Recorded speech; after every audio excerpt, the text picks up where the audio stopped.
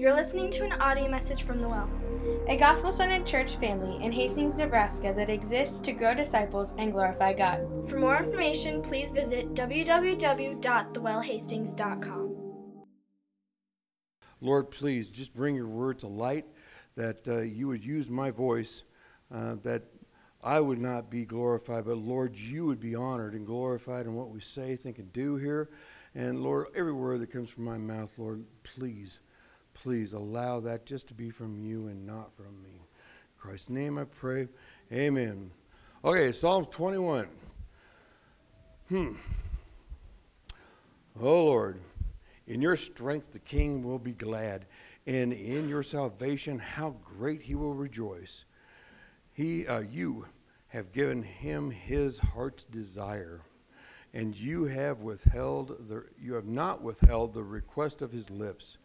For you meet him with a blessing of good things. You set a crown of fine gold on his head. He asks life, and you give it to him, length of days forever and ever. His glory is great through your salvation. Splendor and majesty you place upon him. For you make him most blessed forever. You make him joyful with gladness in your presence. For the king trusts in the Lord, and through the loving kindness of the Most High, he will not be shaken. Your hand will find out all your enemies. Your right hand will find out those who hate you. You will make them as a fiery oven in the time of your anger. The Lord will swallow them up in his wrath, and fire will devour them. Their offspring you will destroy from the earth, and their descendants from among the sons of men. Though they intend evil against you and devise a plot, they will not succeed. For you will make them turn their back, and you will aim your bowstrings at their faces. Be exalted, O Lord, in your strength. We will sing and praise your power. This is a psalm from David in a time where he was in battle. Most of his life he was in battle. He had enemies on every side, no matter where he went. He had enemies galore. He would fight even with the Philistines as they were his enemies, as a ally against other enemies. That's his life. He came from being a shepherd and killing bears and lions as a teenage boy to killing a giant, and into the service of Saul. He loved Saul so dearly because Saul was the anointed of God. David didn't have enmity against Saul, though Saul had that against David. So in this psalm, it's writing about how blessed David is. Oh Lord, in your strength, the king will be glad. Because David counted on the strength of God. As I was reading through this and studying and trying to bring this to light for myself, I had a real struggle. I had a real problem connecting all these things until I really took in context where David wrote this from. He wrote this from being an embattled soldier, watching his friends and family get killed, and being the guy in charge that sent people out to fight and went out to fight and battle himself. Where all these things, his great victories, all of them came from the Lord. All of them came from the Lord. When he was not looking to God, his things failed. He sinned, and he was a depraved man just like me. And probably just like you. What really intrigues me about this particular psalm is the way it ends in 13. Be exalted, O Lord, In your strength, we will sing and praise your power. Power is only one of the attributes of God. Only one. It is one that a lot of his other attributes hinge on, but it's only one of those. I question myself, why? Why will we sing praise to your power when there's so much more we could sing praise to? But as I went through the very first, the first 6 verses in here, actually through verse 7, they show all these different attributes of God. They are not all of them, but they show up.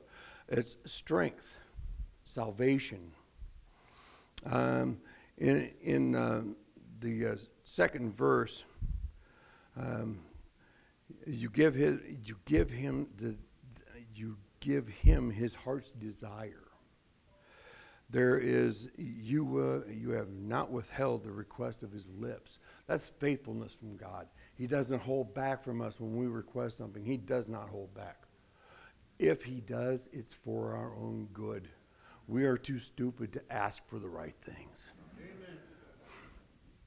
Amen.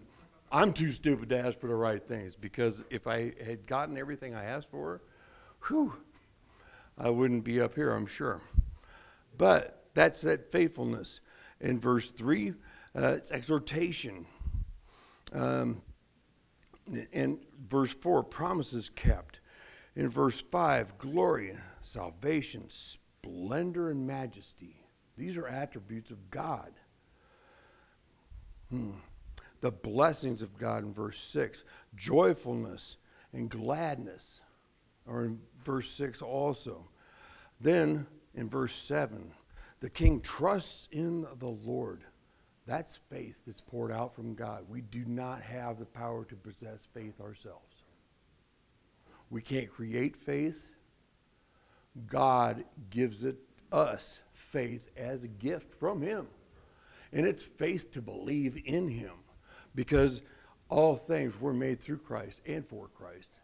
And it's all about Christ. We are all about Christ, even in our worst moments. Even David in his worst moments. The last one that I have marked here is in verse 7. It says, loving kindness of the Most High, he will not be shaken. By that loving kindness, we are held fast in the Lord. God cares about us so much that he loves us so deeply that even though we deserve his wrath, he decided that loving kindness would be the rule. Loving kindness through Jesus Christ and a relationship with Christ would be the thing that would save the world. That was long before Jesus was born. It was already decided when God promised David that you would have, let me see, I have to find it now. That he would have he asked for length of days. And he gave him length of days and promised him that his length of days would be forever. David died. David died. His children died. But his lineage never did because of Christ. The lineage that he has through Christ, that is that forever that God promised. God doesn't see this here and now. He does watch us in the here and now, but the here and now doesn't mean very much to him.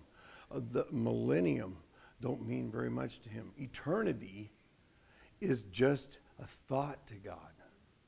We can't even imagine how much more there is. I was at a conference one time, and I watched a video about how small you can go. Your DNA has a zipper to it that a machine works in your DNA to zip and unzip and add other parts into. That machine has its own machines inside of it. This is all these things happening in your body. I've never seen my DNA. I've been tested for DNA for other reasons, but I've never seen my DNA. But God knows. And inside that motor, inside that engine that's working your DNA, God's got another engine and motor working in there. And most likely, there's another motor inside that motor working that one too. We can't even imagine how tiny eternity can be. But when you look at that, the immensity of how large it could be, we can't even imagine that. So David was promised forever and ever, length of days that long. That's our promise in heaven because of Jesus Christ. Our belief in Jesus Christ puts us in that same place. I am so unworthy. I'm so unworthy to have God's word opened in front of me. But it's a privilege that I have. There's plenty of places around the world where this book couldn't get you killed. Still, there are martyrs all over the planet every day that we never hear about in the news, that you're never going to see. You're probably not going to see them in the streets of the United States, maybe. But I've seen things in the streets of the United States that I never thought I would see. I never believed that somebody would tell me we're not going to pay the police anymore. I don't want to get into a political discussion about that because I have my own views and I will not force those on anyone. My views, though, are biblical views. I try and model my own life after the Word of God. I'm an Old Testament guy. I love reading the Old Testament. I love David's story. The one part in here that talks about the I'm going to find it. It talks about giving David the desire of his heart. In verse 2, you have given him his heart's desire. In Psalms 37:4, delight yourself in the Lord, and he will give you the desire of your heart. When you're a harsh man of the world, that I can speak from that point because I've been that harsh man of the world. When you can change your focus from monetary things, from your motorcycle, your car, your home, your dog, whatever it is that you're holding up in your pride, to focusing on the Word of God and what He has for you, what He has in store for you, He changes your heart. And your desire changes to Him. As soon as that happens, even an inkling of it happens, God grants that to you. I am so blessed to be able to know that and to see that happening in my life, in lives of people around me all the time. It is incredible to know that just like David, when I focus my attention on God, He gives me God. He lets me see God. I don't get to see the whole thing. I would explode or melt or evaporate. There's no way I could even contain even an inkling of what God might be. But I can possess God. I can allow that to happen. That's because Christ gave us the Holy Spirit.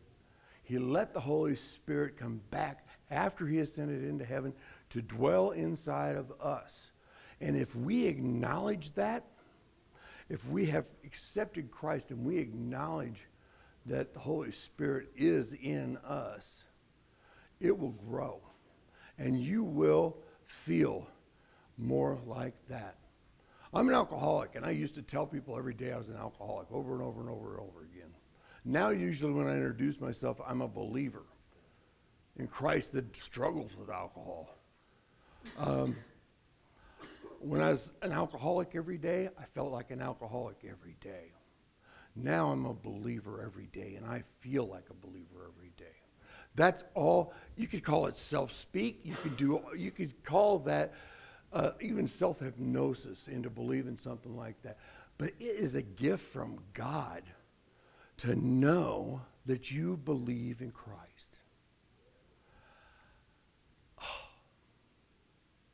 I am not good at it. I'm not. But the Lord's given me the Holy Spirit, and if I mention him, if I ask his presence, it's here. Every day, every time. No matter what I'm in the middle of. Because I will fall into the middle of depravity that quick. It doesn't take anything. I can be reading the Word of God and sinning in my mind at the same time. But I have this incredible forgiveness through Jesus Christ that saves me from the wrath of God. There are others in the Old Testament that wrath of God came on them. David's enemies were those people. If you look at the verses from 8 through to the end, it talks about your hand will find out your enemies. This is God talking about David. It's not God finding out about his enemies. He already knows those.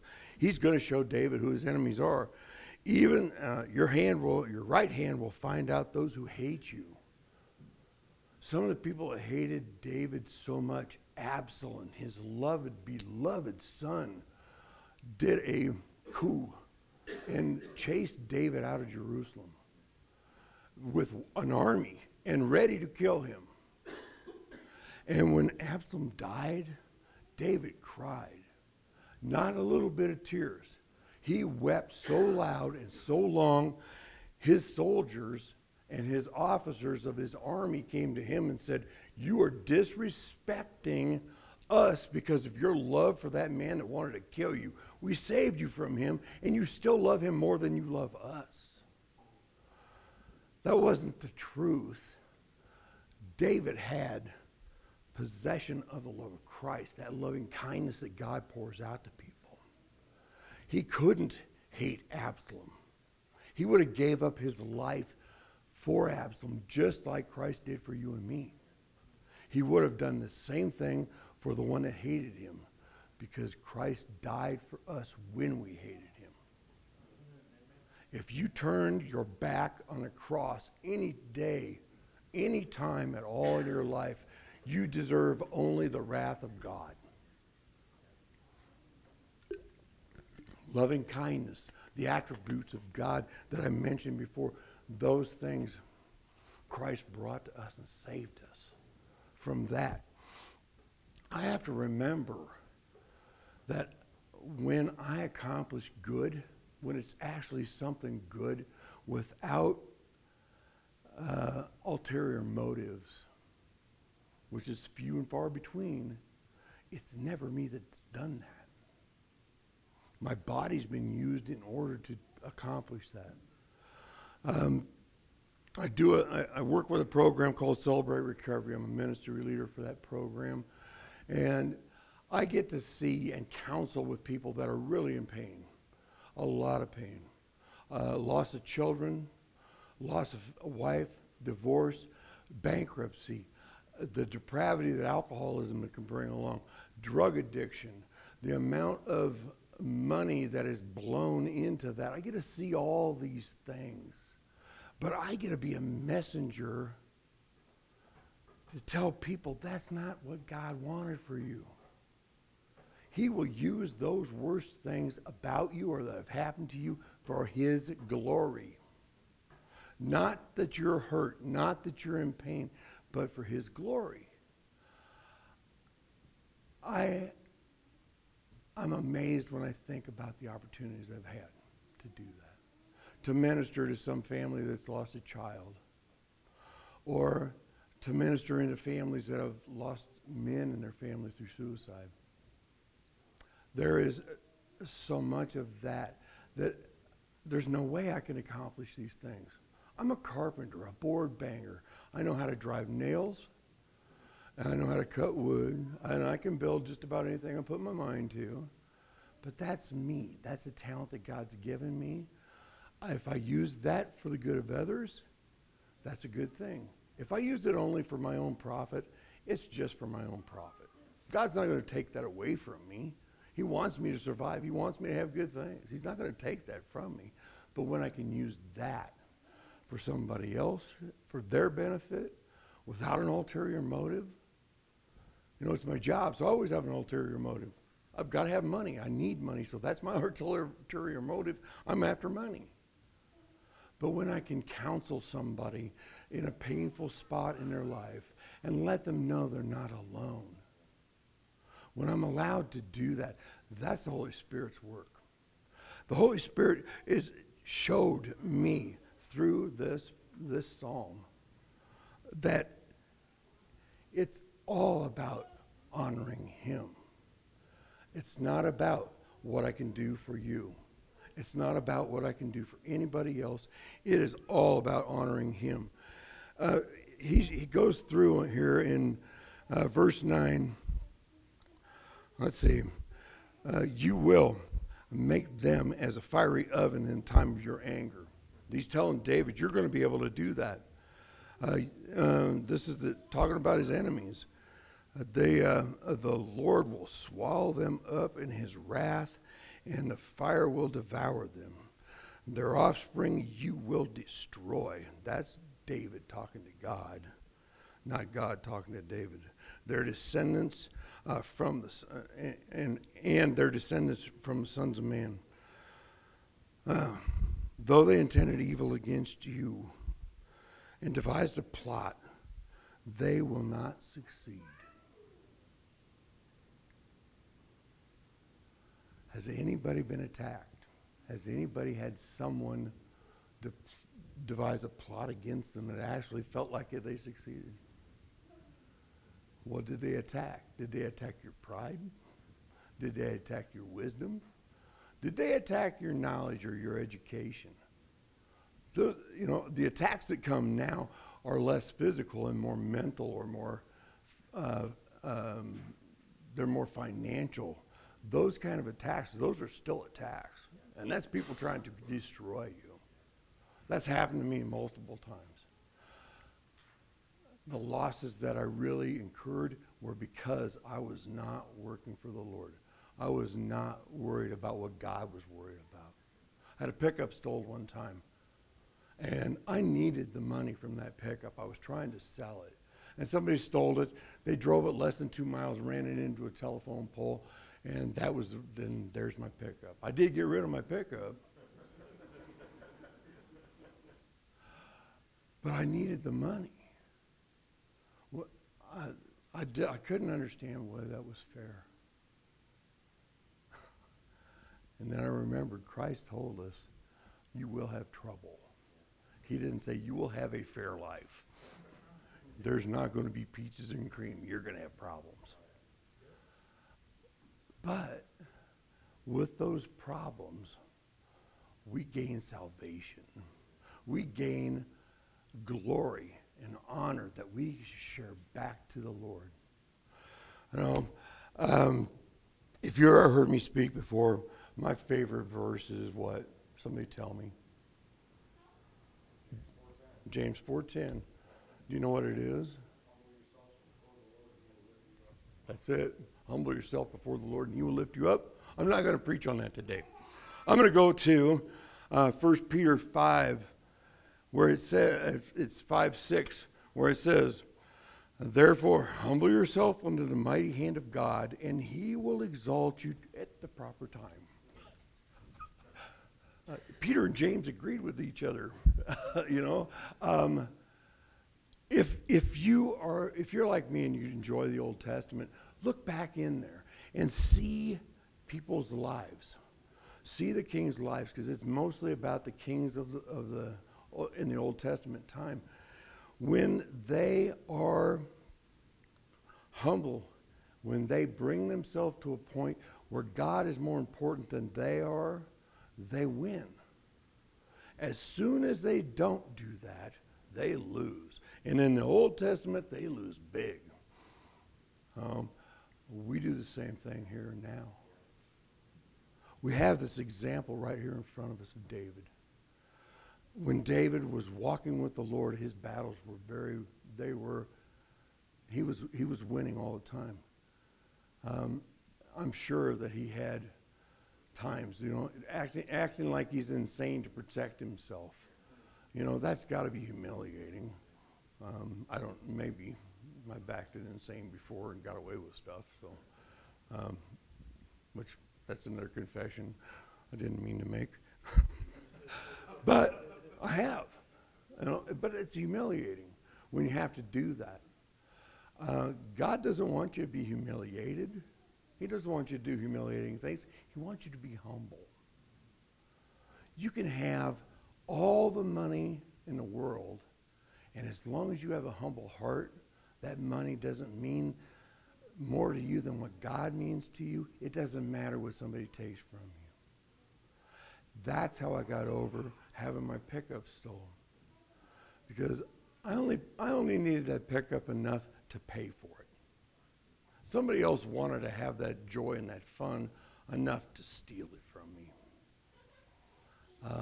I win. I don't have to allow resentment to overtake me because of a piece of property. I don't have to allow resentment to guide or to steal from me what God wants to give me. This psalm has so much depth to it. That's why I struggle with it so bad. I've had this assignment for quite a while, a couple of months at least. And I've struggled with it for a couple of months at least. Because I was looking at it wrong. I wasn't allowing my life to even compare anything like to David's life. But David's life is a comparison for all of us to look at. It is. Even the depravity that he committed with Bathsheba. Adultery and murder.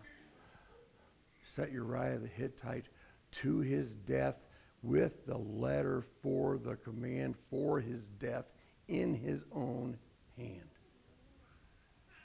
And Uriah was a faithful servant to David and carried that letter, not knowing what was in it, I'm sure, and handed it over and was placed in a battle where he died. Uriah, his life could have meant nothing at all. But I believe it's in Hebrews where his life shows up again.